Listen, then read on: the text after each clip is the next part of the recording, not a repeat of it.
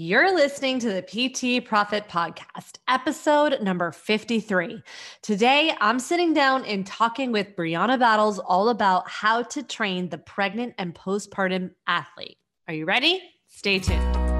Hi, I'm Beverly Simpson, former fitness manager turned online personal training business owner. And this podcast is where smart fitness professionals, including trainers and clinicians, discover how to increase client performance in movement, package and position their products and services, and get out of their own way so that they can increase their revenue to live a life that they love without sleazy sales. Welcome to the PT Profit Podcast. What's up, Coach? Beverly Simpson here, and welcome to another episode of the PT Profit Podcast. Honestly, I am getting teared up as I'm starting to think about introducing the guest I have on the podcast today. And the reason why I'm feeling so teared up about it is because, which I think we talked about on this episode, but Brianna Battles is such an important person to me on my journey as a personal trainer because when I left the in-person world, I was a district fitness manager at the time. I was training, and I share a little bit about my story, but I left personal training in terms of the in-person world, the district fitness manager world, back in 2017 when I was pregnant with my second daughter, Abby. And I left the fitness industry as I knew it and wanted to enter the online world. And I got the same advice that I give, honestly, and that we hear all the time, niche down, niche down. And I remember thinking, okay, well, I'm a mom. I'm just going to work with other moms. And I had worked with moms in the past. I also share this in the episode. And I recognized really quickly that I needed to just really dive into some of the education around training the pregnant and postpartum person, which I sit down and talk to with Brianna Battles. And she was a pivotal component to my career. Her and Jessie Mundell, in truth, those two were the ones that really introduced me to this whole new world, even though I was a mom, a whole new world of training this new person. And they both introduced me into this whole idea of alignment and breathing, which led me down this PRI world. And honestly, it led me to you. So it really is a big deal that we have Brianna Battles on the podcast today because she was such an instrumental component to my education, to my ongoing development. And she is an incredible human, an amazing coach, and really cares about helping other coaches and helping moms. So it's a pleasure and a privilege to have her. Brianna Battles is the founder of the Pregnancy and Postpartum Athleticism Certification, and she is the CEO of Everyday Battles. So she specializes in coaching the pregnant and postpartum athletes, but she also educates coaching professionals on how to help their moms, how to help their athletes navigate the physical and mental considerations of training during these seasons of a mom's life. She is a relentless advocate and relatable resource for women who want to train during their pregnancy and then also make a sustainable return to performance, lifestyle, function, and career and activity during the postpartum season. And honestly, postpartum, which we talk about in this episode, it is forever. I'm not talking about the early stages of postpartum, but once you've had a baby, you've had a baby forever. She has her master's degree in coaching and athletic administration, as well as her bachelor's degree in kinesiology. She's an active member of the NSCA and a certified strength and conditioning specialist. Not only has she completed multiple continuing education certifications, she's also been a speaker and advocate for women all over the world. So I'm really excited to get into this episode today. So without further ado, let's roll that interview. Brianna, thank you so much for joining me on the show today. How are you doing? I'm doing great. How are you doing? I'm doing awesome. Honestly, this is truly a pleasure and a privilege to have you on the show because if it weren't for you, honestly, you did change the trajectory of my training career. And so I'm so grateful to have you here on the show. It means a lot to me. So thank you. Oh, thank you. I really appreciate that. Yeah. So let's just go ahead and dive in. So one of the first questions I always start with is, could you just please share with the audience a little bit about who you are, who you serve, and how you got there? Yep. I'm Brianna Battles. I live in Southern California, and I'm also the founder and CEO of Pregnancy and Postpartum Athleticism. So I have an entirely online business that serves coaching professionals and pregnant and postpartum athletes. So my main focus has evolved into really trying to create a coaching certification that could support women throughout their lifetime of athleticism. Pregnancy and postpartum is where we see a shift, but then that sets us up for everything that's to come and really pursuing this continuation of athleticism. And I really feel like pregnancy and postpartum is such a foundation where there was a significant missing gap in the fitness industry marketplace. Oh, I love that. So now how did you get into that?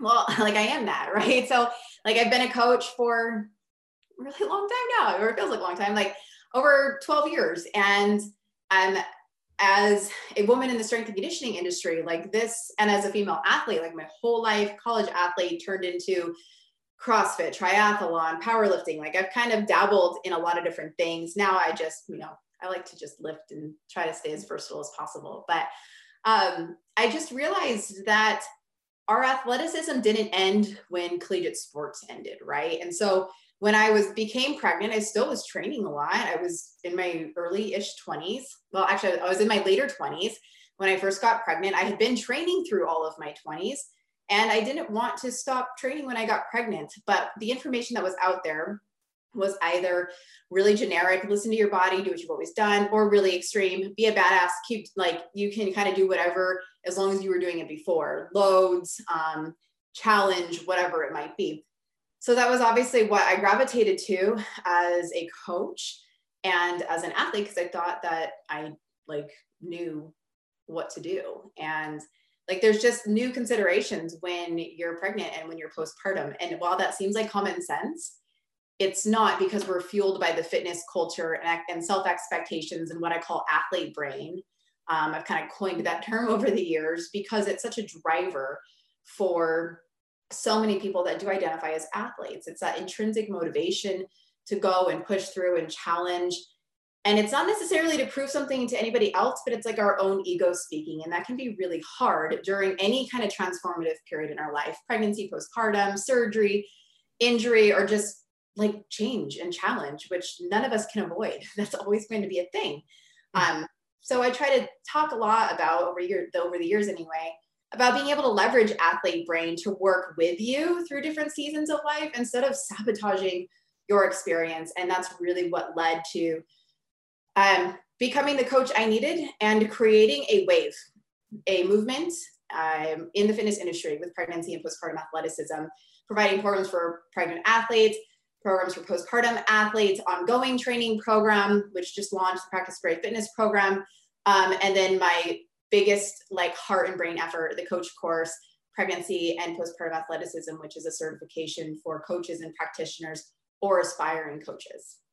And what I really love about that was a mouthful. I really love about the athlete brain concept that you bring up is that you're not only talking about it as the pregnant person with the athlete brain, you're talking about it in terms of coaching someone who might have this athlete brain, and then the key components that you want to consider when you're coaching, which we will get to. But just for context, what year was this happening for you when you were, got pregnant and this was transitioning for you? So that was 2013, where I pretty much I didn't know anything, but I thought I knew a lot. And I went through my pregnancy just with an ego, and then had a really challenging birth. And that was another thing is I think in the fitness industry, we're told, if you are healthy and fit and you do all these things, you check all these boxes, then you're going to set yourself up for this ideal return. And while maybe that's true for some people, it's not a guarantee. There's just so many variables. And so I felt very humbled by my birth experience and by just my postpartum experience. It was just a really challenging time in my life during Cade's first year of life. And my first year of figuring out how to become a mother. Like, I really say that he is like my little coach, because he coached me on how to be a mom and led me in the direction of my life. And I think that a lot of people get so afraid when they have a child, especially as a professional, like, oh, it's going to set me back. It's going to sabotage my career. It's going to, it's going to change things. And we have this fear that's like this negative connotation, but my baby launched a very successful business for me in the trenches, like of being able to build something really meaningful and important and like quality in the trenches of motherhood is something I'll always be proud of. And, I do want to say that because I know you have a lot of coaches and professionals that listen to this. Your life, your athleticism, your career, your goals, your aspirations do not have to end when your motherhood begins. Yeah, it's so true. The reason why I was asking for that time is because I think I've shared this with you, but my audience probably doesn't know this because I usually shared this with my moms. But when I got pregnant in 2015, right, which is not that long ago. I mean, we're talking about this huge gap, right? Yes. It was in 2015, and I literally pretended as if I wasn't pregnant. And I think that it's fitness to the point where my sister got on the phone with me and said, hey, just so you know, you're going to look pregnant when the baby comes out. And I was like, wait, what? No, I'm not. The baby's out. That I just had no concept of what it was going to be like. I just had, back then, like social media just wasn't what it is now. And so I feel like I was like that first era of like people taking these, like 4 weeks or like 4 days after birth, 4 weeks after birth, 4 months after birth, like these pictures. And you're like, oh, like this is a thing. We document this. Like, and there's like that praise, there's that expectation. There's that, just that culture of online and really only showing the highlight reel. And I feel like that was very much the like 2013 to 2015, 2016-ish. And then that's when I started putting out a lot of programs and things to really help change the narrative that we were being given about what it means to be a pregnant athlete, how to train during that season, how to recover well postpartum, where you're prioritizing pelvic health considerations and also your long-term performance, whatever that might be. Maybe that's going to yoga 3 times a week. Maybe that's doing a sprint triathlon. Maybe that's competing in powerlifting, or maybe that's making a run for the Olympics. I don't know, but I want to be able to support the spectrum of interests and abilities of people out there. I love that. And what's interesting too about social media, right? It's a double-edged sword, and I'm someone who always goes towards the positive, but it would be remiss to ignore the fact that we've also got the other side now, where we've got a lot of misinformation from pregnant athletes who may be going through the athletic brain, and they're influencing our general population out there, because we still, even in 2021, we still have this narrative out there that says, you either have to go hard or you can't move at all. Right. Absolutely. Or along those same lines, people that say, well, I'm fit, I have a following, I am a coach or personal trainer, I'm an expert now in pregnancy and I can sell a pregnancy program, or I have a flat stomach postpartum, therefore I'm going to sell a program for diastasis. And there's like no credibility. There's zero credibility. And there's no governing body really that's holding anybody accountable for this deceptive marketing, but also just like, I mean, you can really like postpartum women, like we're not pregnant postpartum athletes and people in general, they're not vulnerable and like weak, but they're also, no one is exempt, right? Like there's just a lot of things that influence that season of life, and we can hurt people if we give shitty advice. And that's what we see a lot on social media, is people who are not qualified to be giving advice, especially for this population. Like just because you are a mom or you've been pregnant before or your wife's been pregnant before does not mean that you understand all the considerations of coaching that population. And that's like really something that I feel obviously strongly about, and why I have the certification course, so that you do know, you do have the resources, you do have the referral network to help support this population, especially if you have a great influence. And also, that's not to say too, and this is why I love having the certification, because it's not to say that you have to be a mom in order to train moms. But I will tell you that as someone who used to train moms before she became one, was definitely a different experience. I mean, your body completely transforms, not just from a aesthetic way, and just from how you carry all your pains, your aches and pains, and not to mention the mental component. I'll never forget, after a cesarean, I literally was laying in bed and had that moment of, I'll do anything if I could just swing a kettlebell again, and that moment of, will I ever be able to sit up again the same way?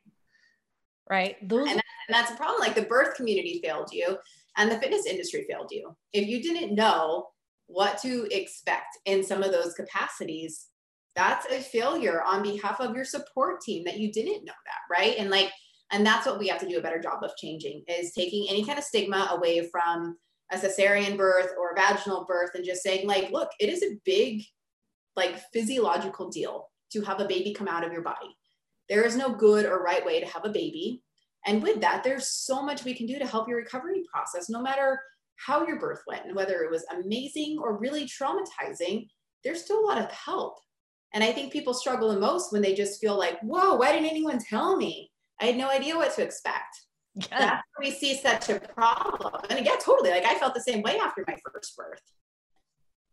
Yes, me too. I mean, and I just literally, I was like, oh, I got the advice, don't Google. And then I took it too far, where I literally had no idea what was going to happen Totally.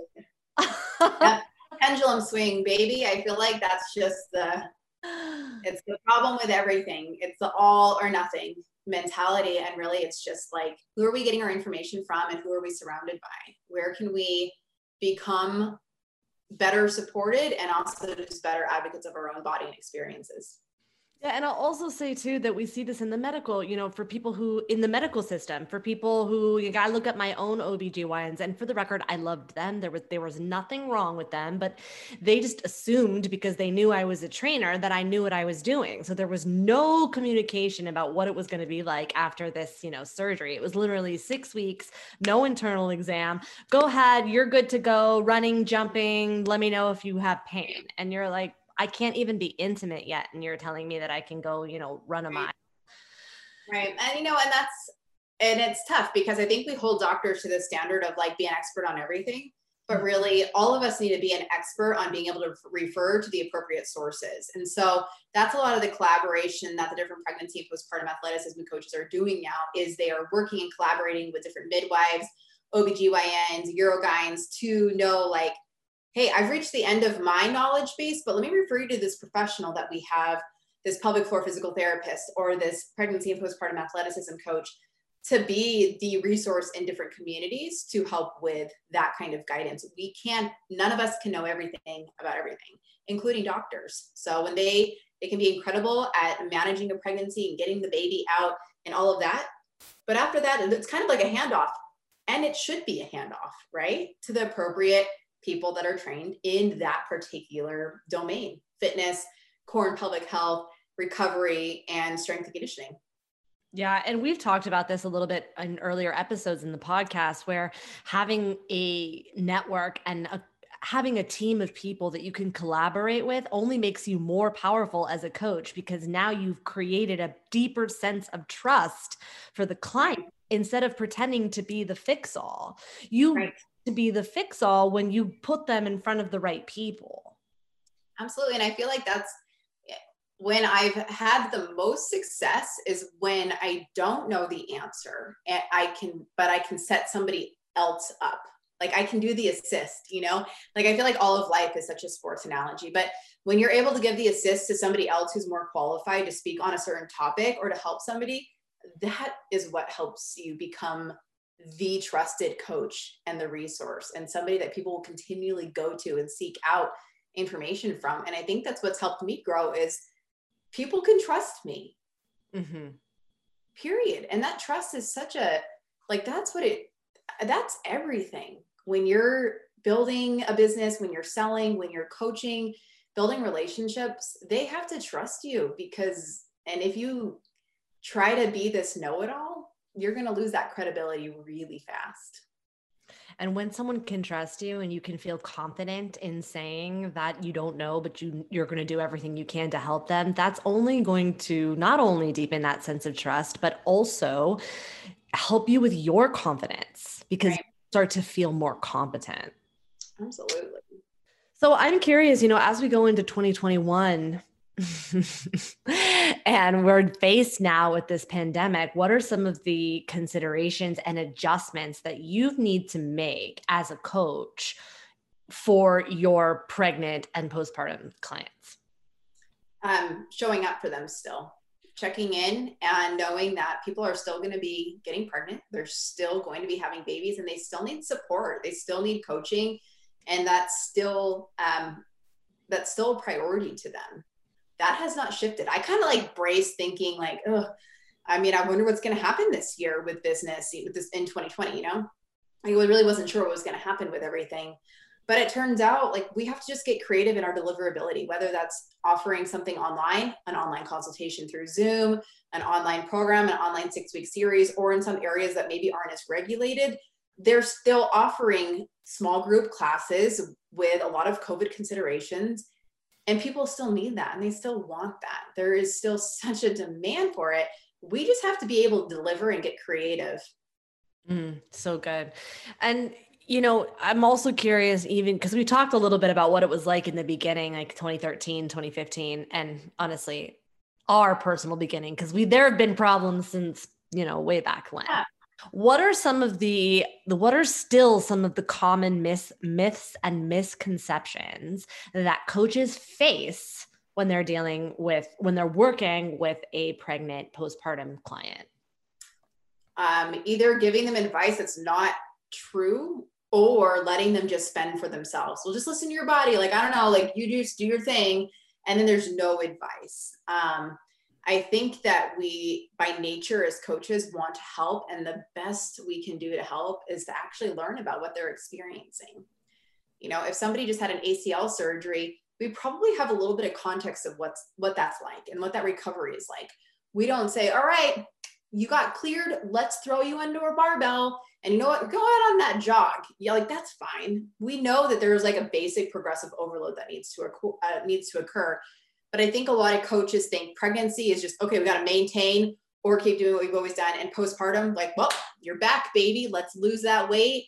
Let's kick your ass into fitness and, just pick up where you left off, essentially. And that is something we see a lot, even outside of like a CrossFit kind of like high intensity scene. We see that in mommy boot camp settings. We see that in like different yoga classes or spin classes where it's just, we're not leveraging variables like intensity, volume, loads. We're not progressing those things. We're sort of trying to maintain them or jump right back into them. And that's where I feel like there's a disconnect, is we've really lost touch with the beauty of progressive overload and time and seasons, man.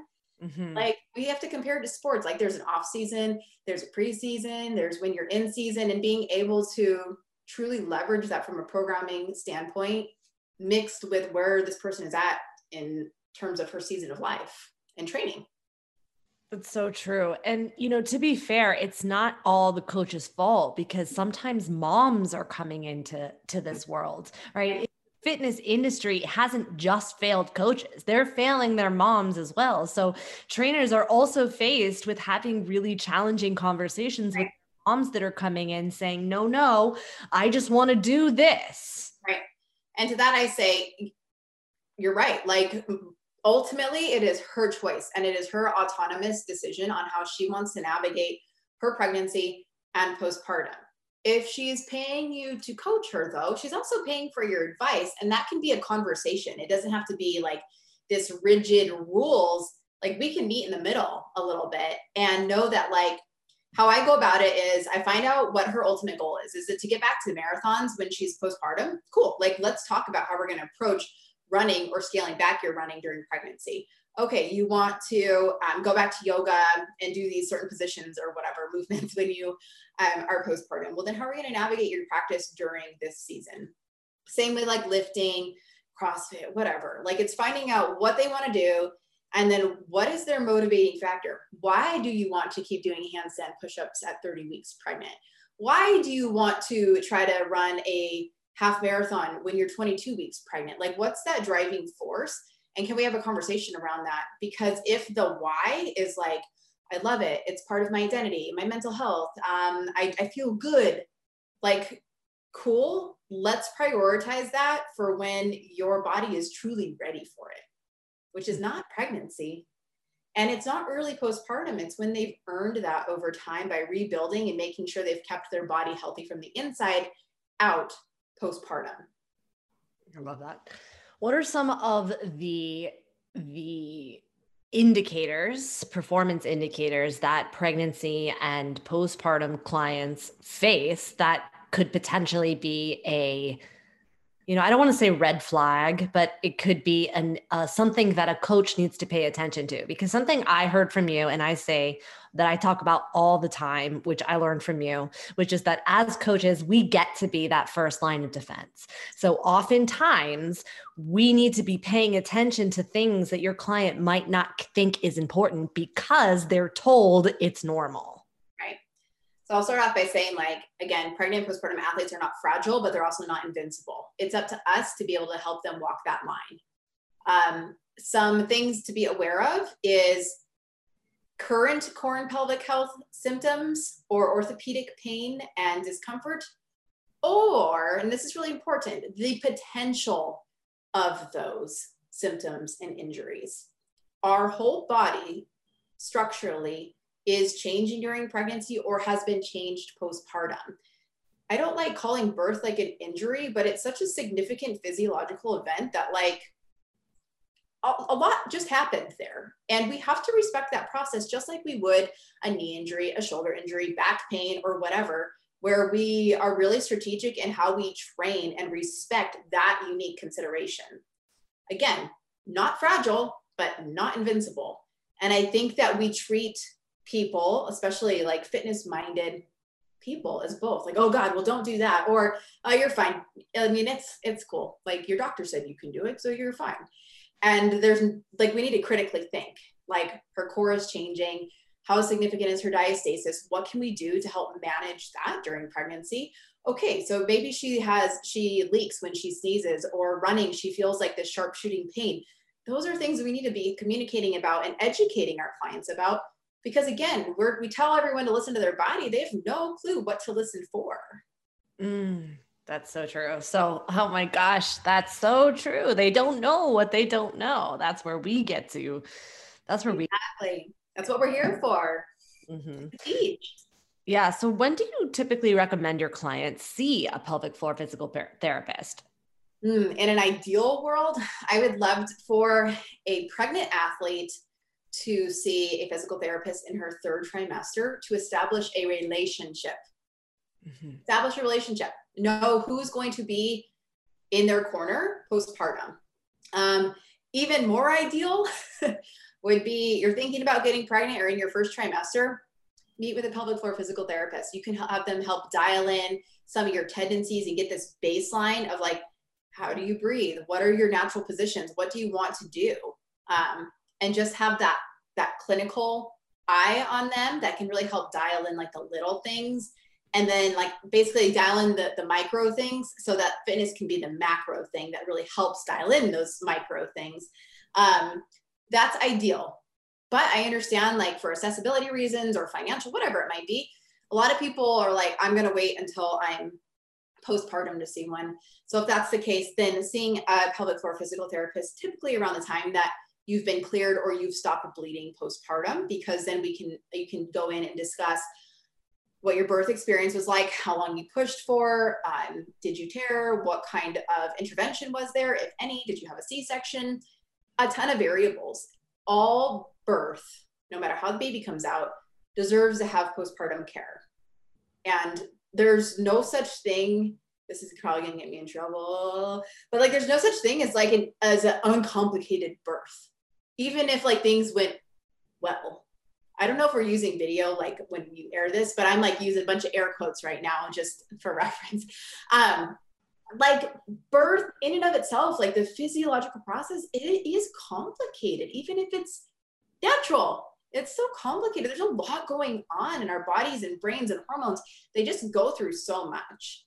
And being able to have a practitioner who gets it and can help you recover, again, from the inside out, and bring some awareness to an area that just like kind of got beat up through pregnancy, through delivery, again, whether it was a C-section or vaginal birth, that whole region has been through a lot and it needs the attention.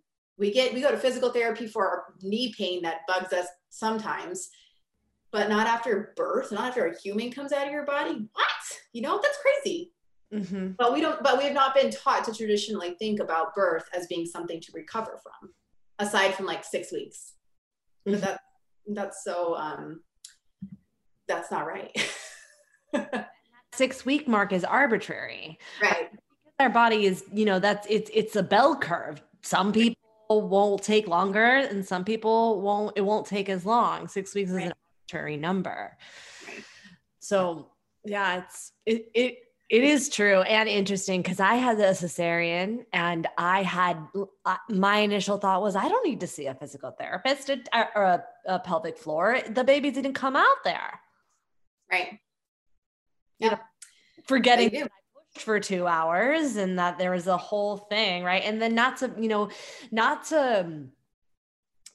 it's also important to remember that we're talking about human physiology, all this pelvic floor and diaphragm and our core pressure management system. This mattered before I was pregnant, but it didn't come into play it didn't come into my awareness until I became pregnant. Right. And like, so we think oftentimes, oh, this only matters when you're pregnant. You only need to be aware when you're pregnant. But we know that like college athletes, gymnasts, basketball players, like they pee when they play their sports, volleyball players.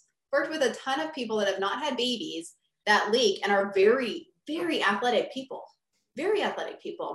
And they leak. We've worked with men who have a diastasis, who have like a big hernia, who have like pain in their pelvic region, and they are awesome powerlifters. They're so strong. They're so young. They're so fit. And still they have pelvic health symptoms. This is not a conversation that is solely focused around pregnant and postpartum athletes. It's understanding core and pelvic health and as it relates to performance, athletic performance and sustainable athletic performance. And, you know, you also mentioned powerlifting. You know, I had Solana on the podcast and we talked about how at powerlifting competitions, it's almost like a badge of honor that you had a pelvic floor symptom and there's someone literally there that's designed to clean up pee on the platform. So right. I feel like I totally understand why there's a disconnect with how we view like effort, you know, and we also don't want to shame people that are peeing on the platform. It can totally happen even with somebody who's done a ton of work to improve their pelvic floor and be cognizant of that. Yeah. At the same time, not a badge of honor and something that shouldn't be ignored because one, your performance can be improved if you're not peeing coming out of your squat or locking out on your deadlift or whatever. Like your athletic performance will be better if you're not pissing yourself. It will be. So that's number one. Number two is like, I'm in my 30s. When I'm in my 60s and I have grandbabies, I don't want to be worried about my vagina. Mm-hmm. I want to make sure that my body, in the ways that I can control, because God knows there are so many variables out there in life. We have to be grateful for all of our circumstances, but like, I want to do what I can to give my body the longevity it deserves. And that's like functionally, we're not even talking about aesthetics anymore. You know, like I want my body to work with me for the rest of my life when I'm with my grandbabies and not be managing my bladder. I don't want that. And so I'm not going to train in a way that's continually testing that system when that system is saying, hello, red flag. Yeah. We have to be able to honor that if we are truly prioritizing that lifetime of athleticism. Absolutely. And so with that said, right, this is something that I feel like comes up a lot in our community. Now that, you know, before we hit record, we were talking about that pendulum because there is also that side that now once you know better, And once you can start to get a comprehensive look at how the body works and how we can, the possibilities of training pregnant and postpartum women, there sometimes now becomes almost this line of fear of when can we, progressively overload? When can we start to push the button of, or, push out the boundary of resilience? How do you determine that? What are some of the ways that you work around that and work with the coaches to move through that? Yeah, I think like strategic programming is really key. Like you build trust every time that you're in the gym getting your reps in, whether it's reps, rebuilding your capacity, reps, just relearning your body. You need to get your reps in, just like with literally everything else in life. When we're trying to get better at something or more comfortable at something, get your reps in and give yourself time. Most of us do not have this set timeline of, well, I need to get back to the Olympics. I need to be back for this. I need to be that. Most of us don't have this like arbitrary timeline. We have shitty expectations for ourselves that we said, well, I should look better at 6 months postpartum, or I should be able to be hitting these numbers at 9 months postpartum. We put some of those expectations on ourselves. But I think just truly getting in your reps and building trust within yourself is critical. And then managing symptoms, making sure like, okay, I know that I can do 20 double unders and I'm not peeing, but when I try to go for 30, I start getting kind of symptoms. Okay, I need to build up to 30. And I do that gradually. And I do that by getting stronger across the board. My entire body gets stronger. I get better at other plyometrics that challenge the same system, but that's also going to have carryover into that particular demand that's holding me back. We may have the green light in some movements and challenges and stimulus of movement, but we might be kind of like in that yellow light, red zone for other movements. And that's okay. Throughout our lifetime of athleticism, there's going to be things that we sail through that are easy, that feel good, that they're our comfort level, and other things that challenge us. But being able to just trust that system and put in the work if it's something that you really want to work to, or focus on what does feel good, what you're already good at, what's working. And again, time. No one wants to hear that's a boring answer. But when can I get better? When can I do more? How can I get over my fear? Give it time and keep being consistent with the stuff that you actually want to get better at. So true. I know it's time. That's like people always want to skip reps no matter what it is, right? It's truly that beauty of progressive overload. It works. Yeah. But the foundation of it is doing more over time. Mm-hmm. That's all. And then also to remember, that we're just shining a light on something that's already there, and not to forget that luckily, I mean, listen, after I started to know better, I thought, thank God my moms were so resilient, because who knows what I was doing before. To remember too, that luckily the human body is resilient and we are designed to heal. It's just not on an arbitrary timeline. Right. And healing looks different for every single person. Yeah. We can't compare, like there's no going back for any of us, even if we like look similar or train similarly. I say this and sometimes people get pissed off, but like postpartum is truly forever. And that's not a bad thing. It just is. And that doesn't mean like early postpartum and like, oh, I feel soft or not strong or incapable. Like not that, just like the fact is, once you've had a baby, you have always had a baby. And, your body's going to change anyway. You're not going back. You are moving forward anyway. And that's if we are lucky, like we have the opportunity to keep our eyes forward on what we can do in the body that we have now, with the interest and abilities that we have now. And that is a privilege. Yes, absolutely. And one of the things too, I want to circle back because you brought it up earlier in this podcast too, is that to remember for your moms that you're training, that early season of postpartum life is very intense. The 4th trimester is what we call it. And moms tend to sometimes forget themselves and then continue to forget themselves throughout that journey. And so being that line of defense for them to help them remember that they're a human too, and not just a mom, being part of that conversation, that experience is very valuable. As a mom, I'm saying that is very valuable.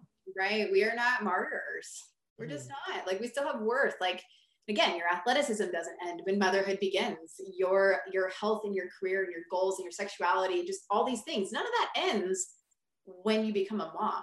It can evolve and get better, and you know yourself more, and you have the responsibility of still investing in yourself, because we want that for our kids. We want them to see their value and their worth. And like, I want that for my boys. I want them to continually pursue their talents and their gifts and what lights them up. I need to set that example. I can't forget about me on like, because I'm only focusing on that. Like, I can do both, and I can do it best by walking the talk. Absolutely. Now, you brought up a couple times diastasis. Would you mind talking a little bit more about what that is, and as a coach, what we should be looking for? Sure. So I think diastasis recti is, first of all, something that has gained a lot of traction. It's really trendy, and there's a lot of fear behind it. It is the naturally occurring separation of the left and right sides of the abdominal wall during pregnancy, or just somebody who maybe carries a lot more fat in their abdomen. Men can have it, kids can have it, but typically we see it in pregnancy because the abdomen has to expand to make room for the baby. So that line of connective tissue is called the linea alba, and your abs aren't ripping apart. That fascia is designed to spread, to kind of hold that load of the baby pressing out. I am personally 5'3", maybe, and I have giant babies for some freaking reason, like the 10-pound huge babies. And like, they just grew like whoop, straight out. So that plays into my next point, which is you cannot prevent a diastasis from happening. And there's a lot of crappy marketing out there that will say, well, you can prevent diastasis, just do these 5 exercises or buy my program for, $49.99 and you won't have a diastasis. And it's crap. Like, you cannot avoid it. It is naturally occurring.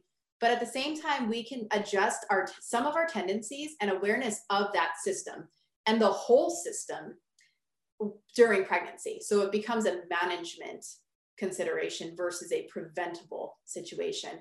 And diastasis is super trendy because people are like, I don't want to ruin my abs. I don't want to mess up my stomach. And while I get that, like, trust me, I get that. I have been down the diastasis spectrum.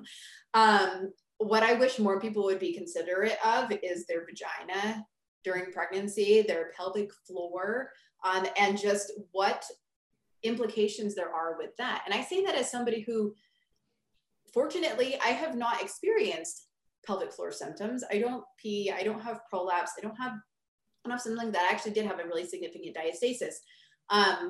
But I think that we are so fearful of our abs changing that we're neglecting something that's truly functional, which is the pelvic floor, for incontinence, for sex, for pain, for all of these things, because we're so obsessed with our abs changing that we don't realize that, like, oh, that also matters. My pelvic floor health also matters. Maybe I shouldn't be bearing down. Maybe I shouldn't be running all of this time. Maybe if there's pain, I should acknowledge that. Maybe if I'm peeing my pants postpartum, that's a big deal. But we were so focused on abs that we lost sight of this other incredibly important consideration. So that is my tangent to diastasis. Well, we'll continue with that, but I also want to say with pelvic symptoms, because this is just my own personal experience. So, if my mom and mother-in-law are listening, love ya. But, we talk a lot about pelvic floor symptoms being, leaking, or we have prolapse. So some, part of the uterus or bladder or rectum or falling out or not falling out, but they're sagging, for lack of a better word. I actually happen to have a hypertonic or a pelvic floor that was too tight. And so literally any type of intimacy was excruciating. And so it was like, I could not relax. I had to focus on releasing, and that all my tension in that pelvic floor was tightness. And we don't pay attention to that. I didn't think that was. We are only told, we'll just do Kegels. And then people just squeeze constantly, especially athletes. and just, I mean, women in general, like we're just told to kind of like suck it in and hold it. Well, if you're standing here, if you stand up right now listening to this podcast and you suck in your stomach, I want you to pay attention to like what your butt does and what your vagina does when you do that. Like just suck in your stomach. We're not even cueing your pelvic floor, but every time you suck in your stomach, you're creating tension in that whole region. And that's something to be aware of. And it's not necessarily bad, but if you're training that over and over and over, and you have this muscle that's constantly kind of holding tension and contracted, it's going to be really hard to lengthen that thing. And so when you're having sex or you're having a baby or you're experiencing dysfunction, that muscle has to work for you and respond to the demands upon it. Mm. Sex, peeing, babies, whatever. Yeah. Okay. So back to diastasis. No holding back here, I guess, huh? I ran your podcast and I'm just going to keep it so real. No, that's how we do here at Be Simpson. No, seriously. But it's true. It's important. And it's important to have these conversations because I still feel like it's not comfortably talked about. And if in your and I talk about this a lot, if in your coaching world, it feels like we're talking about it all the time, it's literally 1/10 of 1%. You're in a tiny little bubble. Most people are not talking about this stuff still. Totally. Okay. So with the diastasis, right? So when you have that split, right. And for the record, my daughter had a diastasis, mm-hmm. right? It's, normal things like, it's not just the separation. We want to be looking at what are some of the things that we want to be looking at. Yeah. So, and we're not just concerned about how far separated the abs are, at least we're talking now postpartum really, because pregnancy, it's going to happen. We can control some of those variables of pressure management. But postpartum, I think a lot of people are like, oh man, my DMs are filled with this. Hey, Brie, I have like this 2-finger separation. Yeah. I'm like, that's fine. Like, so 2 fingers, typically it translates, depends, but like to about 2 centimeters, right? So it's not just about the distance separated though. It's also what the integrity of that fascia is, what that connective tissue of the midline is doing. Is it super, super squishy? So there's not a whole lot of like rebound when you press in on that abdomen. We want there to be tension on that midline. And that's not pooching through the center, like coning out or bulging out. It's being able to generate tension with the pelvic floor, TA, controlling the breathing, and then matching that to the demand that they want to do, pull-ups, push-ups, or deadlifting, whatever it might be. So we're looking at the tension integrity of the midline, and also just how does that whole system work? And do our movements support improving that system, or do they not?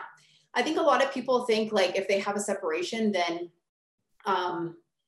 they can't do X, Y, or Z exercises. And that's just not true. Like it really is context dependent and person dependent. To say this is bad and this is good, it's very arbitrary. But there is a lot to be said for truly rehabbing and progressing fitness postpartum, and being mindful of a diastasis. A lot of people who have really centralized loose skin or stomach that pooches out a lot, maybe they have a hernia, or just most of the aesthetic change, their abdomen is in that midline region. That's like a good indicator that there's a diastasis there. But it's not to say that everybody has one postpartum. Some people, it resolves totally naturally. And other people end up choosing surgery. Mm-hmm. So, and all of those choices and considerations are okay. It's just a part of that spectrum of athleticism in life and the function of our body. And it's also something important to note that what we're talking about is not necessarily something that every coach and every pelvic floor physical therapist thinks about. So that's why it's important that you're spending the time networking with people who actually get it. Not to say that those well-meaning coaches and well-meaning pelvic floor physical therapists can't learn, because I needed to learn, but there's still a lot of people out there that are perceived authorities in this space that still don't fully get it. Right. And those will be the people who say, well, just don't do sit-ups, or we'll just do some planks then through pregnancy. Well, yeah. Or that's not it. That's really short-sighted, because again, it's managing the pressure system and what those tendencies are, and then being able to decide for the person in front of you if that's the right call or right choice, or just, you know what, what's just not worth it right now. Like maybe you can you versus should you kind of conversations, I think are really important for coaches to have, and for us to have with ourselves. Like this isn't a matter of my athletic ability. This is a matter of my current state of readiness and my current needs analysis, not my current ability. It's what I currently need in this moment of time. Yeah, it's true. And, you'll still also have those people that, that will tell a mom, oh, you can't lift anything heavier than 8 pounds. Well, right. Your baby was 10 pounds brand new. So tell me about it. So you're going to tell a mom you can't pick up your brand new baby? I mean, I'll be honest, that was one of the hardest parts for me when I had Abby, my second baby, because then I couldn't pick up my first. I couldn't pick her up for 8 weeks. That was excruciating. Right. Yeah. I mean, it's, again, just these generalizations, either be super conservative, which then hurts the mom, or be, you're a badass. Just right back to the things. And, the sooner you're back in the gym, the better. Let's praise that. Also going to hurt the mom mentally, physically, emotionally, or it hurts our society. Right. So we get to be part of the conversation that is shifting that, which is exciting. We're trying, my friend. It's exciting. So I really want to be mindful of your time. So Brianna, can you please tell us where, if somebody wanted to learn more about you, wanted to learn more about how to train this population in this season of life, where can I send them? Literally everything is on the main page of my website. It's www.briannabattles.com, and it's Brianna with 2 N's, BriannaBattles. Yes, Battles is actually my real last name. And on Instagram, it's at Brianna.battles. And the brand Instagram is pregnant.postpartum.athlete. So I post a lot of information there. And then for the coach course or coaching certification course, it is Pregnancy and Postpartum Athleticism. Again, that is on my website. And we have an international team, definitely over 1,000 people that have enrolled to become a coach and are doing really good work in their communities all over the world in their own unique way. And it's been incredible to see how this work is influencing people's lives from the unique voice and application of the different coach or practitioner. So good. And we'll be sure to link this all up in the show. So thank you so much for hanging out with me today. I really appreciate it. Thank you, Beverly. Appreciate it. Thank you for listening to the PT Profit Podcast. If you like this episode, chances are your friends will too. So it would be a huge service to us if you would please leave us a review and share with your friends on your social media channels. When you leave us a review, be sure to take a screenshot of it and email that screenshot to my team at info@bsimpsonfitness.com. And we'll send you a very special Instagram podcast that will show you how to create compelling content so that your ideal clients come to you and you go from wanting clients to a wait list of clients ready for your services. Thank you so much for listening, and we'll see you on the next episode.